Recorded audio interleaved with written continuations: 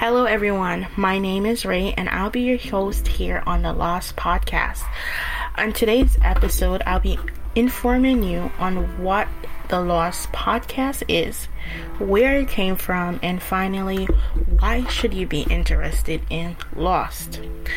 Without further ado, I just want to jump right into the introduction because, hello, this is an intro. I don't want to have too long of an intro for the intro. So, for decades, missing people of color have been thrown on the back burner. Whenever we go missing, we are labeled as runaways. Our cases aren't taken as seriously by the police, nor is it taken seriously by the media. Recently, however, with the growth of social media, cases like Gabby Petito getting nationwide media coverage are being met with outrage on social media. And I want to make a point here to say that Gabby Petito's case, it deserves any coverage that it got, and her case was truly an heartbreaking case. I followed along with her case. I tuned into every update on her case from a lot of my favorite YouTubers. However, I also found it extremely important that at the time that her case was going on, and actually even before her case, Jelani Day's case was happening as well. And his case was not getting media coverage. His case was not getting coverage even in social media. I think the mom was really the driving force behind Jelani's Day case. If she was not as posting as much as she did on her Facebook, which, by the way, that's how I found out about her case, was because of a Facebook post that I saw that his mother did on her Facebook page, detailing what the case was about. But prior to that, I had no idea that his case was going on. And with Gabby's case, we knew right away. Like, as soon as the case happened, it was on our television screen. Everyone knew about her case. It made nationwide coverage from the beginning of her case to the unfaithful end of what happened to her. We found out every single detail of her case. So I just want to make sure that's known. If I'm being honest with you, I have no idea a lot of the details on Jelani Day's case at that time. A lot of people ask, we have social media, why do we need media coverage? Like, media coverage is not that important at all. Why do we need it? And I want to answer that question today. So first of all, I want to talk about how important the first 48 hours are. The first 48 hours of any missing person case is the most crucial hours of the case, okay?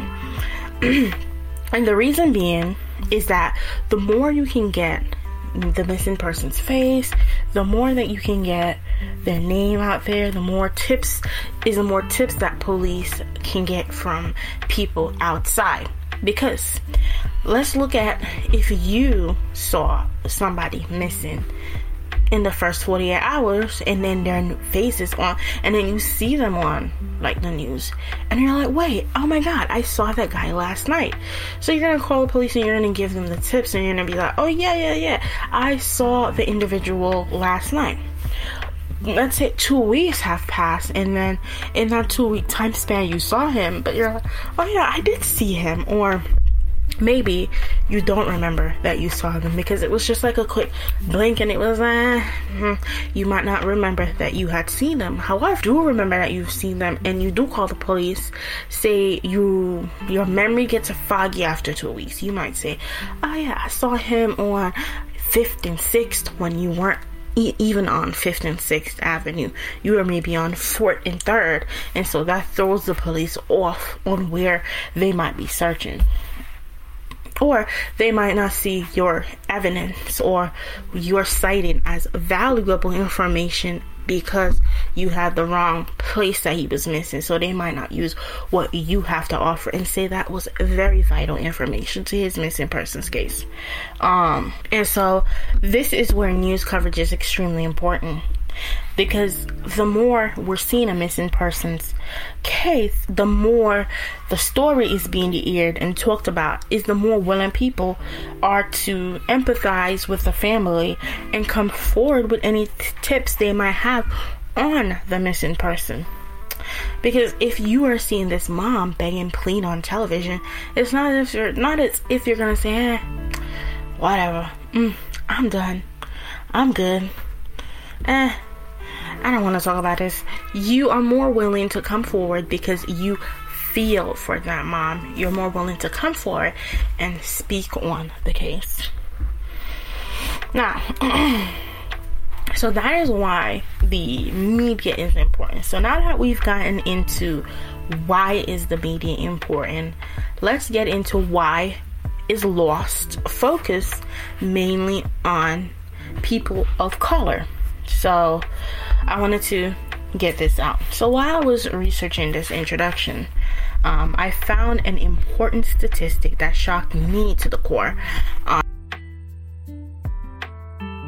That there are over 400 people that are missing.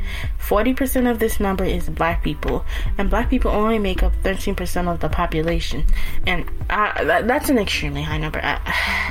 Come on. There are different races in America, and for us to only make up 13% of the population, but are 40% of the 400,000 people that are missing. The racial bias is a worldwide thing. Brown people are not covered adequately in the media all over the world. I'm gonna just go back real quick for me, being as to how I am a black woman.